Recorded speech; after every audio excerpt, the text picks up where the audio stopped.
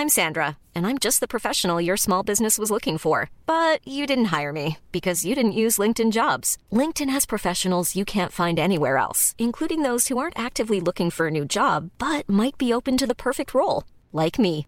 In a given month, over 70% of LinkedIn users don't visit other leading job sites. So if you're not looking on LinkedIn, you'll miss out on great candidates like Sandra. Start hiring professionals like a professional. Post your free job on linkedin.com/people today.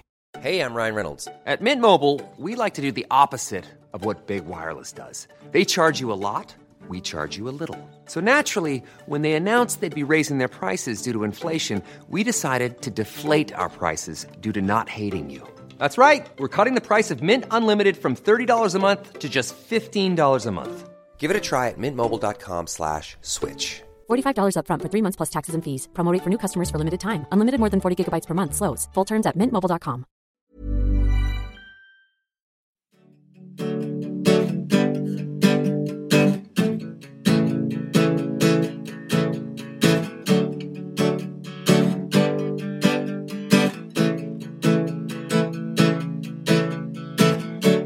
It's the Chartbeat Podcast. And welcome to the Billboard Chartbeat Podcast. Harry Truss, Billboard Senior Director of Charts. Man, hey guys, it's Trevor Anderson, a chart manager here at Billboard. So we're going to be talking Bad Guy this week on the podcast. Trevor, we were just talking about bad guys. Somehow started singing the theme to Cops. Yeah, it was, well, she started it. I mean, me and the producer intern that we have here, the stellar Ivana, randomly, if you're some film promo, you know that Bad Boys for Life is the third movie in the Bad Boys canon, is going to be out next year. So, you know, Bad Boys on the top of mind again. So Bad Guy is what we're talking about. Billie Eilish, Bad Guy, finally hit number one on the Hot 100, dethroned the all-time longest leading number one, Old Town Road by Lil Nas X featuring Billy Ray Cyrus. Phineas, who Billie Eilish's brother, but also artist, writer, producer in his own right, he co-wrote Bad Guy with Billy, produced the song himself, and, well, we wanted to find out all about it. So we've got our friends, Hit Songs Deconstructed, Dave and Yael Penn, who, they're our most frequent guests on the podcast since we started this back in March 2016. They're back for, I think, their record-extending 12th appearance. Record extending, he said. I love it. I love it. With Phineas. Phineas is our special guest this week here on the Billboard Chartbeat Podcast. So talking everything about Bad Guy, how it was written, how it was produced, certain parts of the song specifically that Dave and Yael are so great about just digging in and going so deep on. So, this podcast is going to be all Phineas and Hit Songs Deconstructed, breaking down Bad Guy, how it became such a big hit. And also Phineas with his own music coming out. He's got his debut EP, Blood Harmony. That's out October 4th. And his own sold-out headline tour, too, kicks off October 15th. So this is really fun. Phineas getting into all things that made Bad Guy a number one Billboard Hot 100 hit with Dave and Yael Penn from Hit Songs Deconstructed on the Billboard Chartbeat Podcast.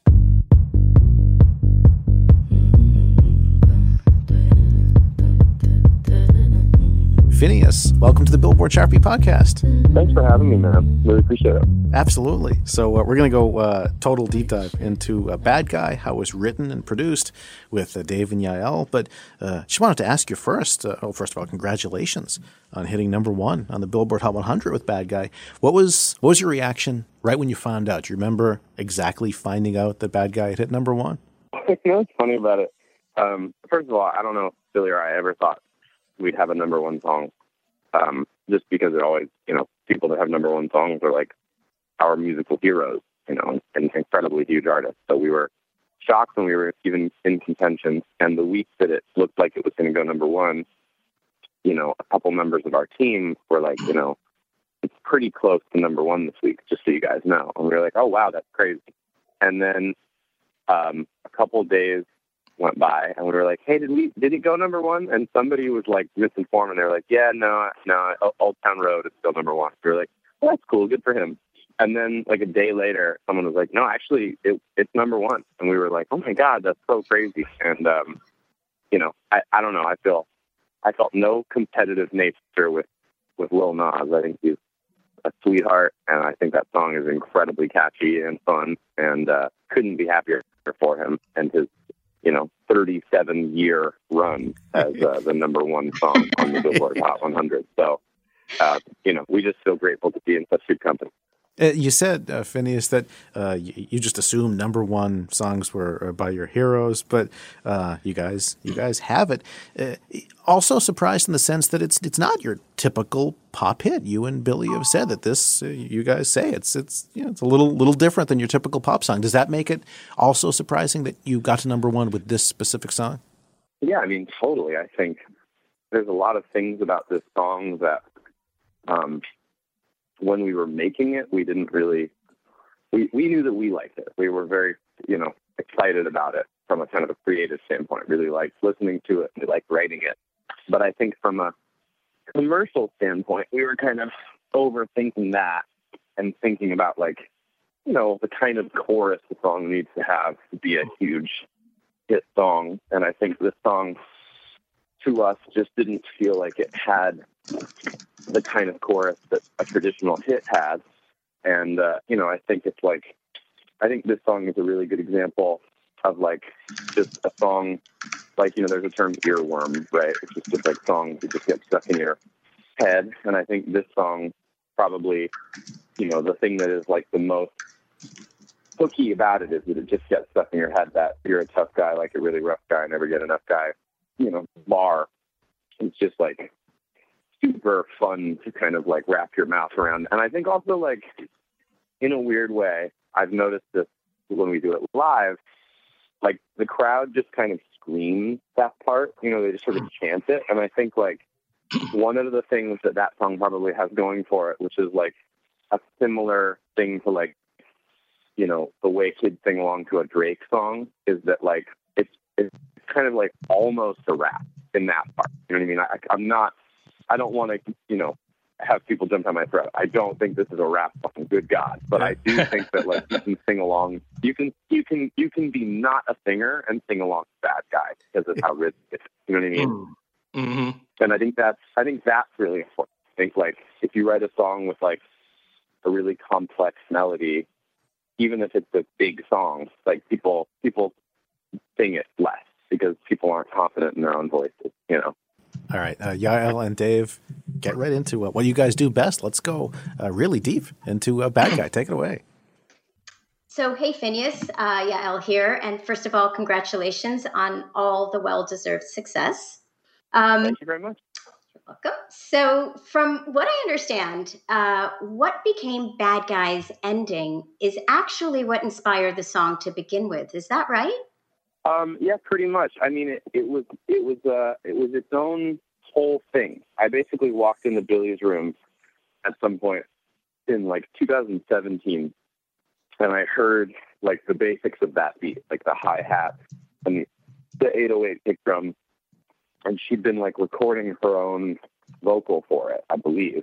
Mm-hmm. And it was the whole kind of last, I don't know how many seconds it is, 40 seconds of the song. And it was this cool bar. She wrote all the lyrics to that outro. So you think she's scared of me? I don't see what she sees from me because I'm wearing your cologne. That whole thing was just she had written out. It's sick. And I loved it the first time I heard it. But one of the things I loved about what she'd done is that Billy was just starting out on producing at all. Basically the first thing she'd produced. And so she hadn't learned any of the stuff you're supposed to not do in production. It was distorting and flipping. Mm-hmm. And that was what I liked. This sounds really badass. But the part of the problem with flipping and distortion is that because of normalizing and overload protection, a lot of that stuff gets lost when you export it, even if it's just flipping. It doesn't quite sound the way it does in the engine. And also, she had her subwoofer and her two Yamaha HS5 speakers on a vanity set in her room, where she would keep her, I don't even know, her books and stuff. and so the whole outro was rattling the way that speakers can rattle a room, and the rattle was really exciting. I loved the way the rattle sounded. So what I had her do was I had her send me the 808 and then the hi-hat, and then I I filtered and processed them for a long time to get them to sound as dirty and angry as they, as they possibly could, even at like the lowest volume. That was like my goal. Like even at low volume, it sounds loud. Yeah. Like it sounds fierce. And then I added some like off rhythm, trap house and stuff. And that was just like a cool little 45-second thing that we really liked. And, I just felt really good about it. And then we kind of didn't really know what to do with that. So we just put it on hold. And then I was with her like literally like 7 or 8 months later. And we were in my room just like messing around on stuff. And I played the kick drum bass combo that is like the whole, root of the rest of the song, that like bump, ba-na-na, bump, bump, ba-na-na-na. I played that on like a synth and it's like a regular like kick drum. Like honestly, I think it was like a Logic stock preset kick drum, and it just like already worked. Sounded really cool. And so we started writing the verses, and the verses existed without us knowing that the song was going to turn into Bad Guy. We just had this.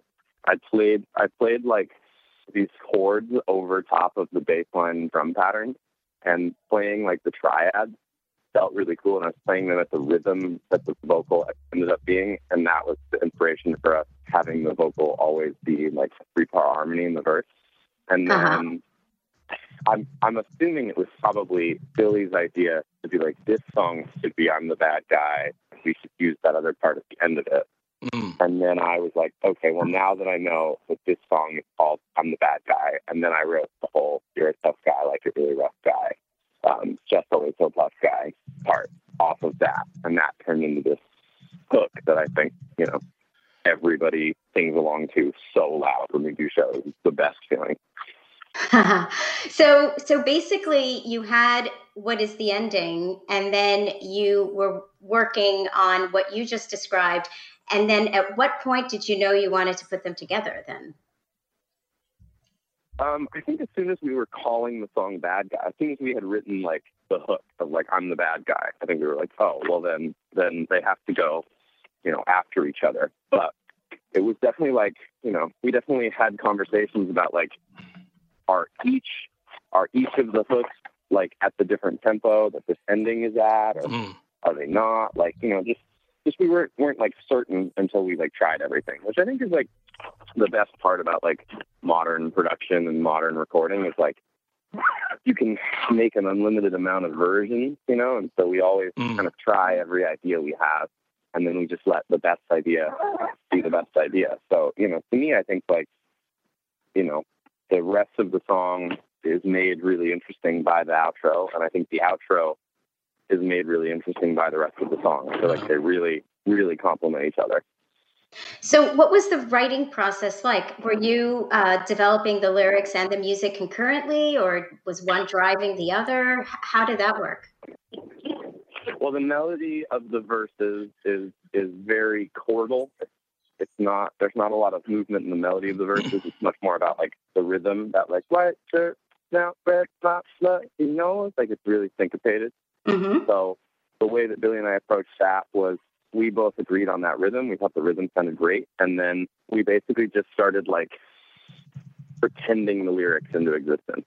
Like, I had this like white shirt, now red thing. And then it was like figuring out the rhymes and figuring out the narrative. And it became really quickly like a song about like someone having like a lot of like bravado, and not really being the real deal, and just feeling like, yeah, like you think you're like all this, and really like I don't have to brag about it because I really am that. You know what I mean? I'm the real deal. So all the lyrics became that about like that I'm in control, but I can let you pretend that you're in control of this. And we always wanted it to be this like really clipped rhythmic thing, and sometimes we write songs. I would say most of the time we write songs just like on a piano or a guitar, and we just take them and then we record it later. But in this song's case, we were recording it the whole time we were writing it, which I think was really informative, and really like we knew stuff worked and stuff didn't work right away. And it's funny, like, you'd think recording a vocal that's that rhythmic and that syncopated is easier than it is. It's really like a challenge. So we really like worked really hard on making sure the timing of everything was right, and like just made it. We wanted it to feel really sharp, which I think is how it feels ultimately. Oh yeah, definitely. So how long did it take from when you guys actually started working on the song to when you completed it? You know, the way we work is a kind of a funny thing. We don't usually it's not like the set of a movie or a TV show. It's not like every day until it's done. Usually it's like one day where we get a lot done, and then we work on other stuff for a while, and then we come back to it another day and we get more done, and then we work on other stuff, and then we come back to it another day, and maybe it's almost finished. So I would bet that like the total amount of days that we actually worked on the song is like 4 or 5 full days, but over the course of like, you know, probably like 7 months, 6 months, 7 months. And then the outro was obviously like mostly written and recorded the summer before that. So it was like a week and a half of work over the course of like a year.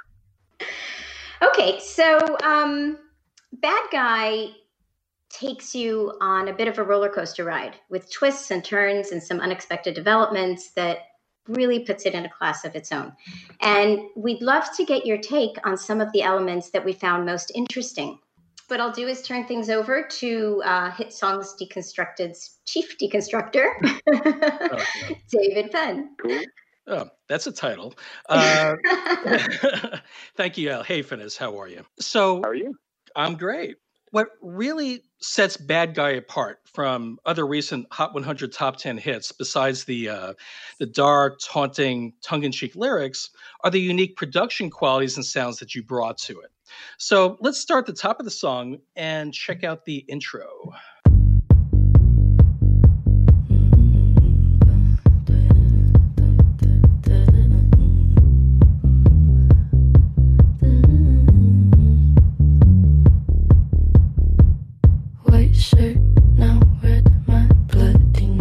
So it kicks off with this killer bass hook, which, along with the kick, establishes the driving, down and dirty vibe.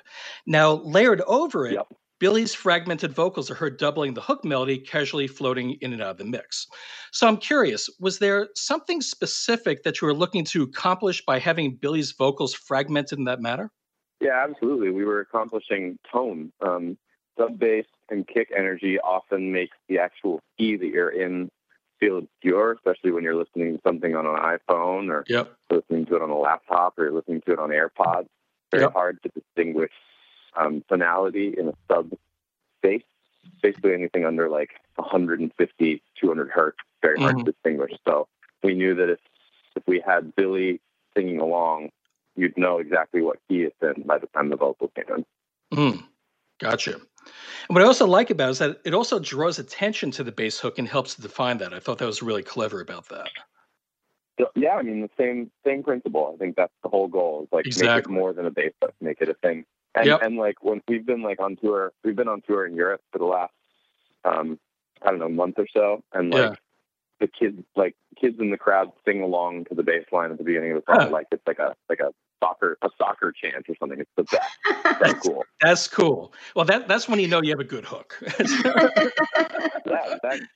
Very cool. So speaking of the bass hook, how did you come up with it? Was it something that you already had in the pocket, or did it come about more during the writing process? It feels kind of like a pattern that I might have been just playing whenever I got to like a sub bass on a keyboard, but it's definitely very, like I play it live on a bass guitar, and it sounds the same. But on a keyboard, it's basically like the chords broken up into notes, low octaves. So it's a really like thin bass line. You know what I mean? Like I don't know if I would have written it if I hadn't been on like a synth bass. And just a little thing I'll add is that it was this kick bass thing, and the kick and the bass needed to like just sound perfect together because it was like the only two elements. And so every time we would go to record the vocal, I would be like, wow, this sounds great. And then every time we'd listen back, I'd be like, something's missing. And I realized that the thing that was missing was that I really liked the high end of the metronome on the kick drum. The metronome and the kick are, just 4/4 with every beat. Yeah. I just love the way the metronome sounds. Yeah, so I totally. I actually I recorded the metronome and then put the metronome on the song. Wow. So it cuts out. That's cool. It cuts out whenever the kick drum cuts out, but there's part of the, there's obviously a lot of like low end of the kick, with like other drums, but one of the parts of the high end is actually the metronome. I thought it really just helped it cut through. So that's really interesting. The built-in Logic metronome for that. Yeah. Oh, very cool. Now, one other thing is that Billy's vocal, along with a minimal reverb and sparse arrangement, makes it, feel really up close and personal, which is, not only indicative of the song, but the album as a whole. So I was wondering if you talk a little bit about that.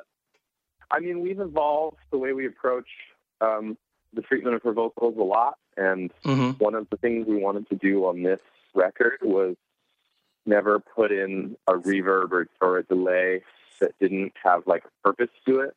A lot of the time in pop music, especially, there's a reverb kind of on the whole vocal of the whole song without much of an explanation. And the reason that is that reverb makes vocals sound better 99% of the time. It just makes them sound more full and more lush and makes the notes ring out. And, I have nothing against reverb, but one of our approaches to this album was to make it feel like you were sitting right next to Billy in our bedroom recording. And also, we did make this whole album in a bedroom. And so I think when you make an album in an environment, you kind of want the album to sound like that environment. And obviously, like my little bedroom at my parents' house had no reverb. You know what I mean? It wasn't a church or a big hall or anything. So we liked how cut and dry all of the vocals felt, and we just started to embrace it.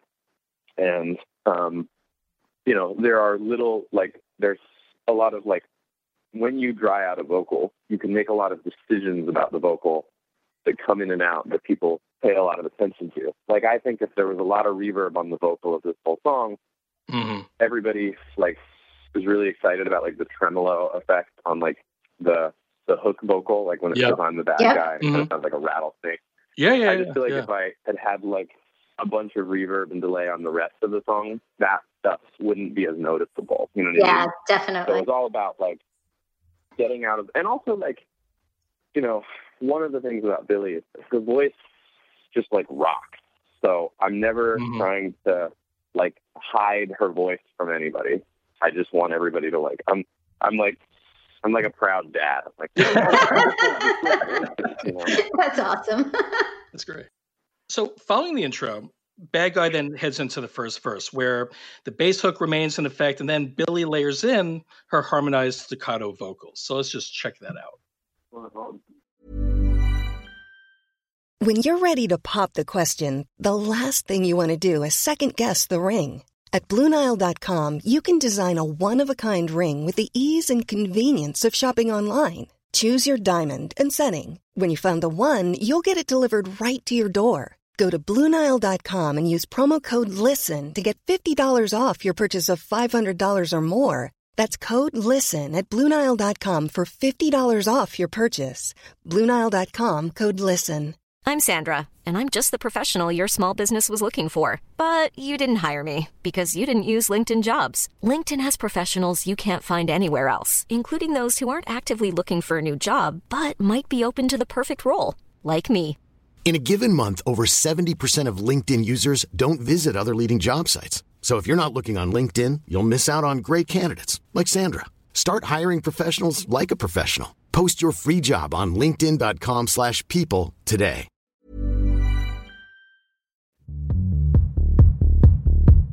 White shirt, now red, my bloody nose sleeping. You're on your tippy toes, creeping around like no one knows. Think you're so criminal.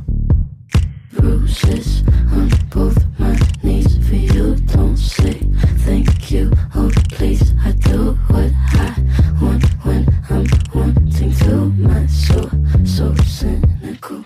So, first of all, that's a killer opening line that really sets the tone of the song. But what I'd love to focus on are some of the more production techniques, like the multi-layered, fanned-out snaps and the increasing number of vocal layers, which, along with Billy's limited range and staccato delivery, really provides Bad Guy with a very unique quality. So, can you talk a little bit about them and how it helped to create the vibe that you were going for? From the beginning on the vocal melody was that I was sitting at a piano playing like a G minor chord with that syncopation. So that ended up being really appealing, was just like sticking with that G minor chord and having the voice do that. And so the kind of lead vocal is playing the center note of that triad. And then the harmonies are the low and high, which just makes it up to be this full chord. So if you think about it, the only chord in the song is the vocal. You know what I mean? True, There's a bass note and a kick drum, but the only actual chordal center is just what her voice is doing, which was really appealing to me. And then I'm just the biggest fan of minimalism. So to me, it's like, let's see how long we can keep it just be a kick drum. And then, okay, now we need to do something else. Instead of adding like a huge snare, like let's add like these little like crunchy snaps, like bone breaking sounds that just come in that are really loose, like they're not super quantized, they're just on each note, which I felt like was really interesting. And then I think just like leaving the most room for like each lyric to stand out. Like she says criminal, and then I think the next one is my soul so cynical, and I think the beat drops out for a second, and just like anything that we could do to just really like draw as much attention to like her lyrics as possible is really the goal. Yeah, totally. But what I also like about the snaps is that it really does contribute to that kind of creepy, offsetting quality about the song. So it's like more of like an Addams Family kind of snap thing going on. It was really cool. Oh, totally, yeah. No, that was definitely like the goal. Yeah. I thought it was great. Cool. So after the verse, we get into what is typically the focal point in every hit, and that's of course the chorus. Now, while Bad Guy's 8-bar chorus is really catchy, what's interesting is that there isn't one particular hook that really stands out in the section. Instead, the chorus takes tension and anticipation to a climax, and then sets up that main payoff in the 2 bars that follow in the turnaround. So I'm just going to play that for a second here. So cynical. So you're a tough guy, like you really rough guy. Just can't get enough guy, just always so puff guy.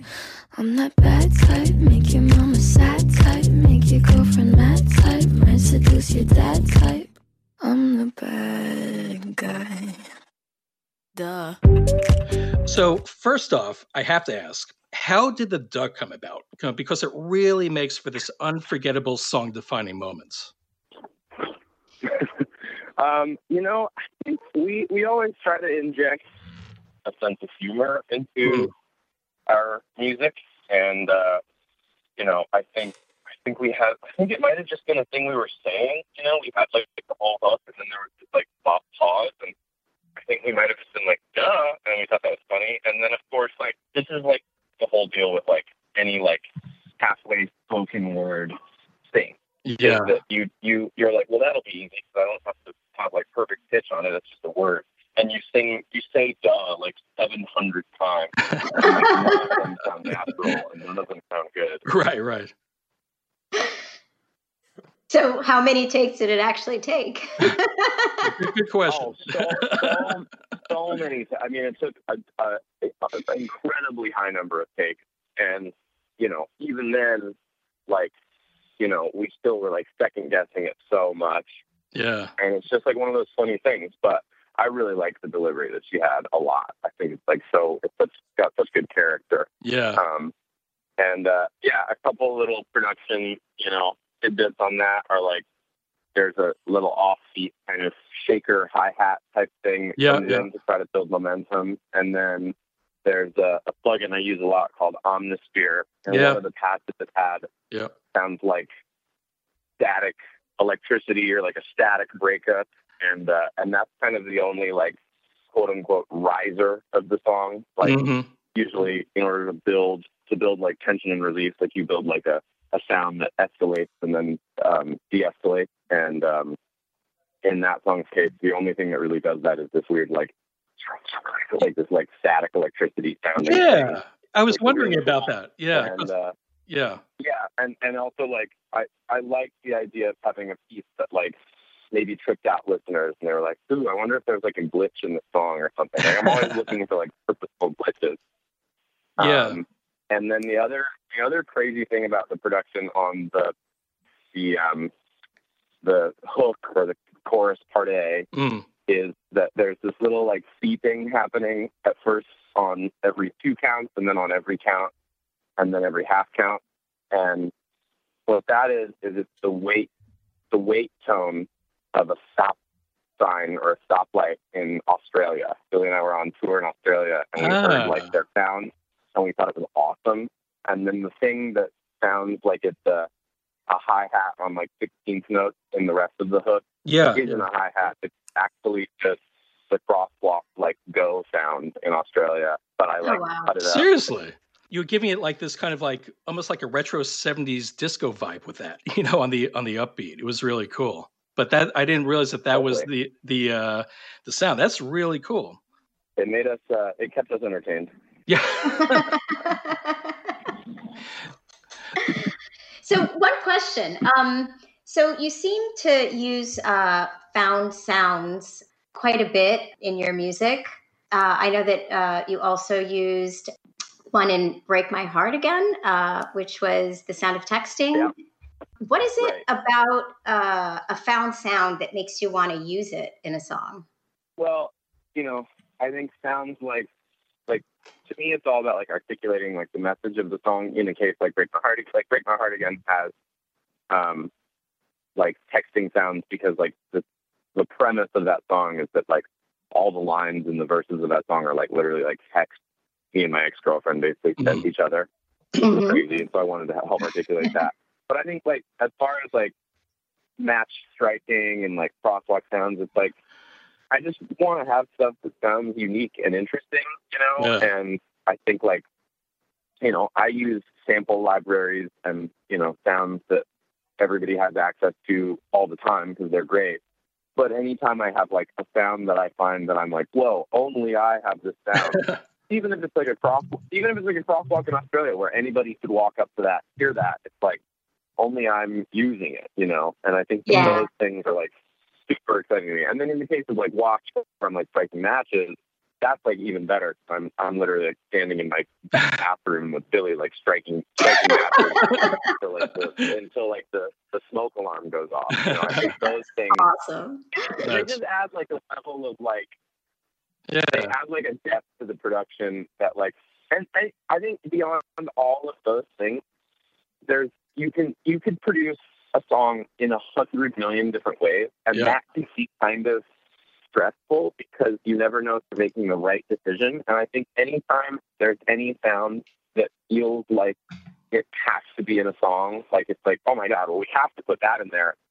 It kind of like relieves me. It makes me feel like I know what I'm doing. You know, I think if you're like just trying out 17 different snare drums or 17 different hi-hats, like it's hard to tell like which one actually is like the right hi-hat and not like the one that you enjoy hearing. But whenever there's like something that's like really just like sounds great in that song, it's like I have to use it. Yeah. Now, one other thing about the chorus before we move on is that you pull in the 2 bars that follow the chorus, you pull the full accompaniments and you really highlight, the I'm a bad guy hook and also the duh. But now what's interesting is that you use them a lot throughout the song. And it's a lot more typical or common to do this production technique in hip hop than it is in pop.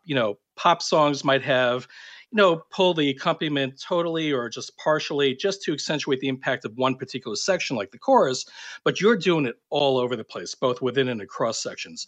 So I was just wondering, what was your... I mean, you analyze hip all day, but you know why they do that in hip hop so much, right?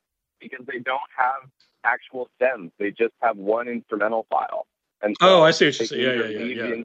They can either leave the instrumental file in or they can mute it. And so there's all these stops in hip hop, and it's literally because they're like, damn, we need a change here. And so they just pull the instrumental out, which which is like hilarious, but really effective. So it's effective. I definitely I try to make sure that I'm learning from stuff like that as much as possible. And, I feel like any focus pulling is huge for me. And to me, the way that you can make sounds feel really big is to have silence around them. If you listen to a huge rock song, it doesn't even sound as loud as a crazy bass drum sound in a song with not a lot in it because there's not enough space for it. So I definitely try to just leave as much space around everything as possible. Yeah, I just thought it was great because it was just this other kind of typical quality found in, other kinds of songs, but the way that you implement it is so atypical compared to most other songs that it really provided the song with another unique vibe, which I thought was really cool. Well, that's awesome. I appreciate it. Thanks for saying that. I like it. So, let's see. Following the chorus, we get to the post-chorus. And here you hit the listener with what I like to call a triple hook punch. So let's check it out. Duh.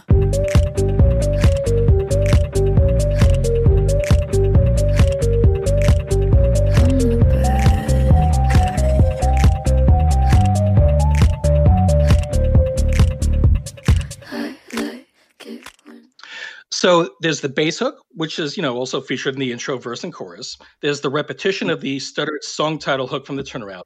And now, most notably, there's now a retro sci-fi-ish lead synth hook. So what led you in that direction to that sci-fi-ish synth hook and also that sound?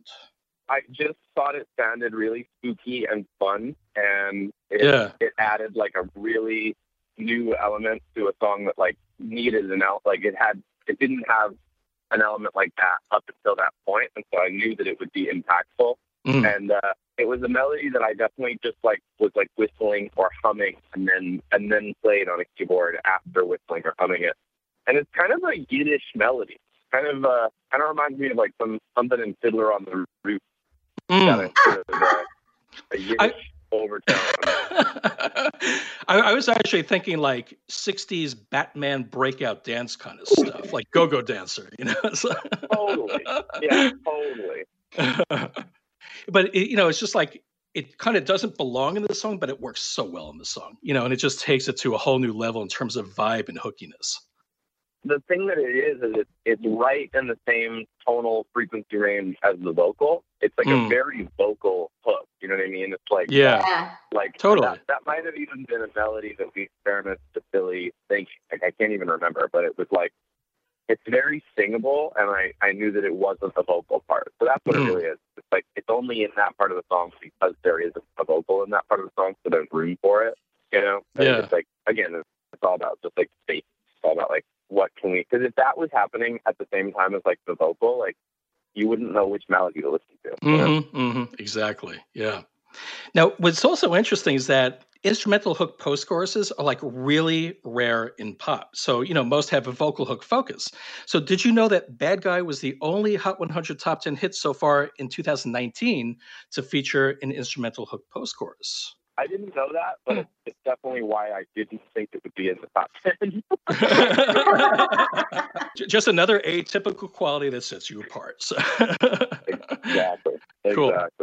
So after the post-chorus, you actually hit the listener with another pronounced change-up in the second verse where you initially break it down to just claps and snaps. So let's check that out. I like it when you take control, even if you know that you don't own me. I'll let you play the role. I'll be your animal. My mom made So in addition to shaking things up, I was really wondering if that clap and snap driven breakdown was intentionally done to provide Billy with a set point in the song where she can engage the audience in a live setting, get them clapping and singing along. 100,000%. That was the whole goal. Cool. We knew without a shadow of a doubt that it was the song that we were going to open our tour and show with this year, because obviously we didn't know it would be a hit. We just knew that we loved it, and so we were like we're going to start every show with the song, and we knew that it was just this amazing clap along moment, and we always wanted a moment like that. And so we just really loved that 1-2-1 clap pattern. Loved it. Yeah. And they totally get into it. So one other thing about the second verse is that it provides another song-defining moment through a really intriguing lyrical twist. So I'm just going to read this one here. So it begins with, I like it when you take control. Even if you know that you don't own me, I'll let you play the role. I'll be your animal. But then is followed by, my mommy likes to sing along with me, but she won't sing the song if she reads all the lyrics. She'll pity the men I know. So where did this second stanza come from? You know, it's a complete departure from the song's narrative. I mean, I think the whole approach to a second verse is to reintroduce the melody of the first verse and to shift the content and then to set up the chorus a different way. I think the goal of the second verse is to make the chorus sound like a new chorus, even though it's the same chorus. And all of this was articulated a couple years ago when I wrote a song with the artist Christina Perry of Jar of Heart, Human, and all that. I wrote a song with her, and we were working on the second verse. And I was focusing on a rhyme, and she said, "Well, don't forget about the second verse, no rule." And that really cracked me up. She was just like, there should be no rule in the second verse. And I was like, I love that. And it's always been how I approach second verses, that you should just make them interesting and memorable. And the lyrical content of that, I talked about our mom, is that our mom is our biggest supporter and our biggest fan and loves our music. And sometimes we write songs that do not make us out to be altruistic. We write songs where we are like not great people in the song. And the joke is that if we were singing it to her, she would like sing along and then realize what we're singing about. And then be like, oh, wait. No, it's so reprehensible. So that was kind of the joke. You have to remember that this is the song where in the hook we say, might seduce your dad type. Yep. Skipping ahead in the song, you know, we get to that outro and where the song just totally flips on its head. So I was just wondering, usually after such a departure, a song would typically go back to familiar territory, which would, you know, most typically be the chorus. But instead you keep that heavy, dark trap vibe in effect right through the end, and you never return to the hooky qualities that define the first three quarters. So for us, you know, the song's ending left us wanting to go back for another listen to hear those hooks again. So did you consider that at all, or did you just really want to end the song on that unsettling note? I think it was many of those things. You know, Billy and I are always promoting the idea of like less being more, and that you know, instead of making a song 4 minutes long, it's more fun to just listen to a 2-minute song twice. Yeah, and you know, I think in this song's specific case, you know, we like it goes back to like her outro hook that she wrote. She says I'm a bad guy like 6 times or something. So it's not like it loses the title of the song or anything. It just kind of reintroduces it in a different way. Yeah. And you know, I think we have a tendency to be a little structurally reckless as long as each part of the structure is really interesting. You know what I mean? Yeah, like, well we're said. not trying to like abandon a part of a song that you want to hear again. We'll definitely give it to you again. But we definitely aren't afraid of just like ending songs before it goes into a middle eight and before it goes into like a final payout chorus or a down chorus or anything like that. You know, and also this song structure is essentially intro, verse, chorus, part A and B, and then a post chorus, and then verse 2, which is like a down verse, and then the hook, chorus A again, and then the post-chorus double. Yeah, and it introduces that sort of like death camp part with like the I'm only good at being bad. And then it goes to the thing. So a whole song could almost be over there. You know what I mean? Like if you're comparing it to a song like Old Town Road, I think at that point it's probably like it's a 2-minute territory. You know, so it definitely could just end there. Which I think is like another thing that we're always like thinking about is like just not having to like, you know, follow any stricture from like, you know, a former era. It's like, you know, Billy and I, this isn't a thing I'm like proud of per se, but like the amount of time I'll like listen to the payoff of a song without listening to the whole song is, I do that a lot. I listen to like the first minute of a song I want to hear, and that's enough. You know what I mean? It's like like having a couple. I hear you. Sure, that's what Dave does. Yeah, sure. Like sometimes you don't need a whole slice of chocolate cake; you just want like 3 bites, and that's like really tasty. Yeah, totally. But I also love how you have that prolonged silence at the end of that post-chorus, which like makes you think, is the song over? And then you just hit him hard, and it's just great. It just works so well. Thanks, man. And we love that heavily processed laugh. What inspired that? Oh, yeah. We have our mics on like all the time, and that laugh is definitely like an authentic laugh. Like, I don't remember what it was that caused. So, like, I don't know what cracked her up, but like, we have so many things like that in our songs where she like coughs or something and like cracks us up. And and that song, you know what it might be, honestly? Because initially that intro to the album about like her Invisalign getting taken out was going to be part of Bad Guy.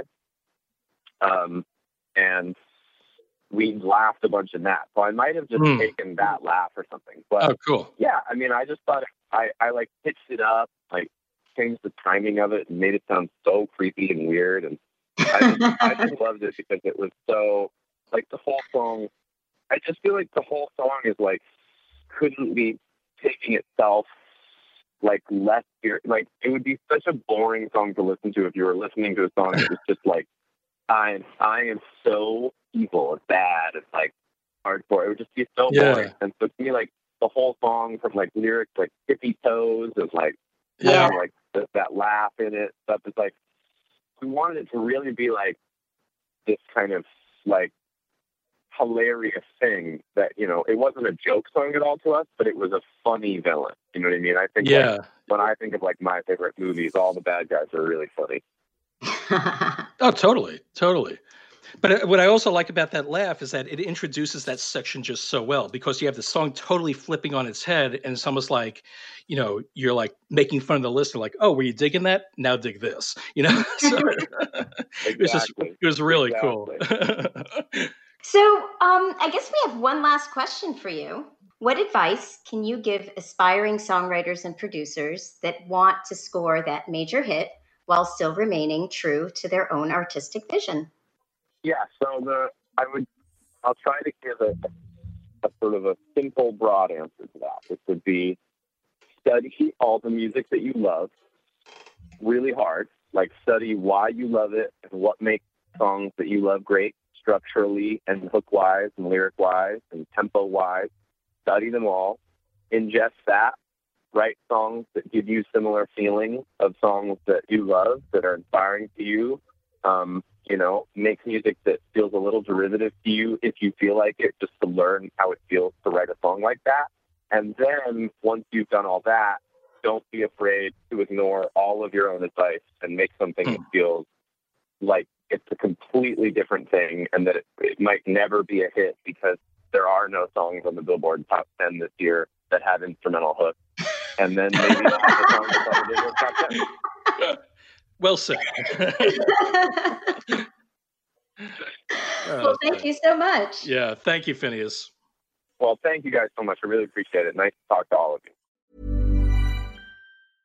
Imagine the softest sheets you've ever felt. Now imagine them getting even softer over time. That's what you'll feel with Boll & Branch's organic cotton sheets. In a recent customer survey, 96% replied that Boll & Branch sheets get softer with every wash. Start getting your best night's sleep in these sheets that get softer and softer for years to come. Try their sheets with a 30-night guarantee. Plus, get 15% off your first order at bollandbranch.com. Code BUTTERY. Exclusions apply. See site for details. Even when we're on a budget, we still deserve nice things. Quince is a place to scoop up stunning high-end goods for 50 to 80% less than similar brands.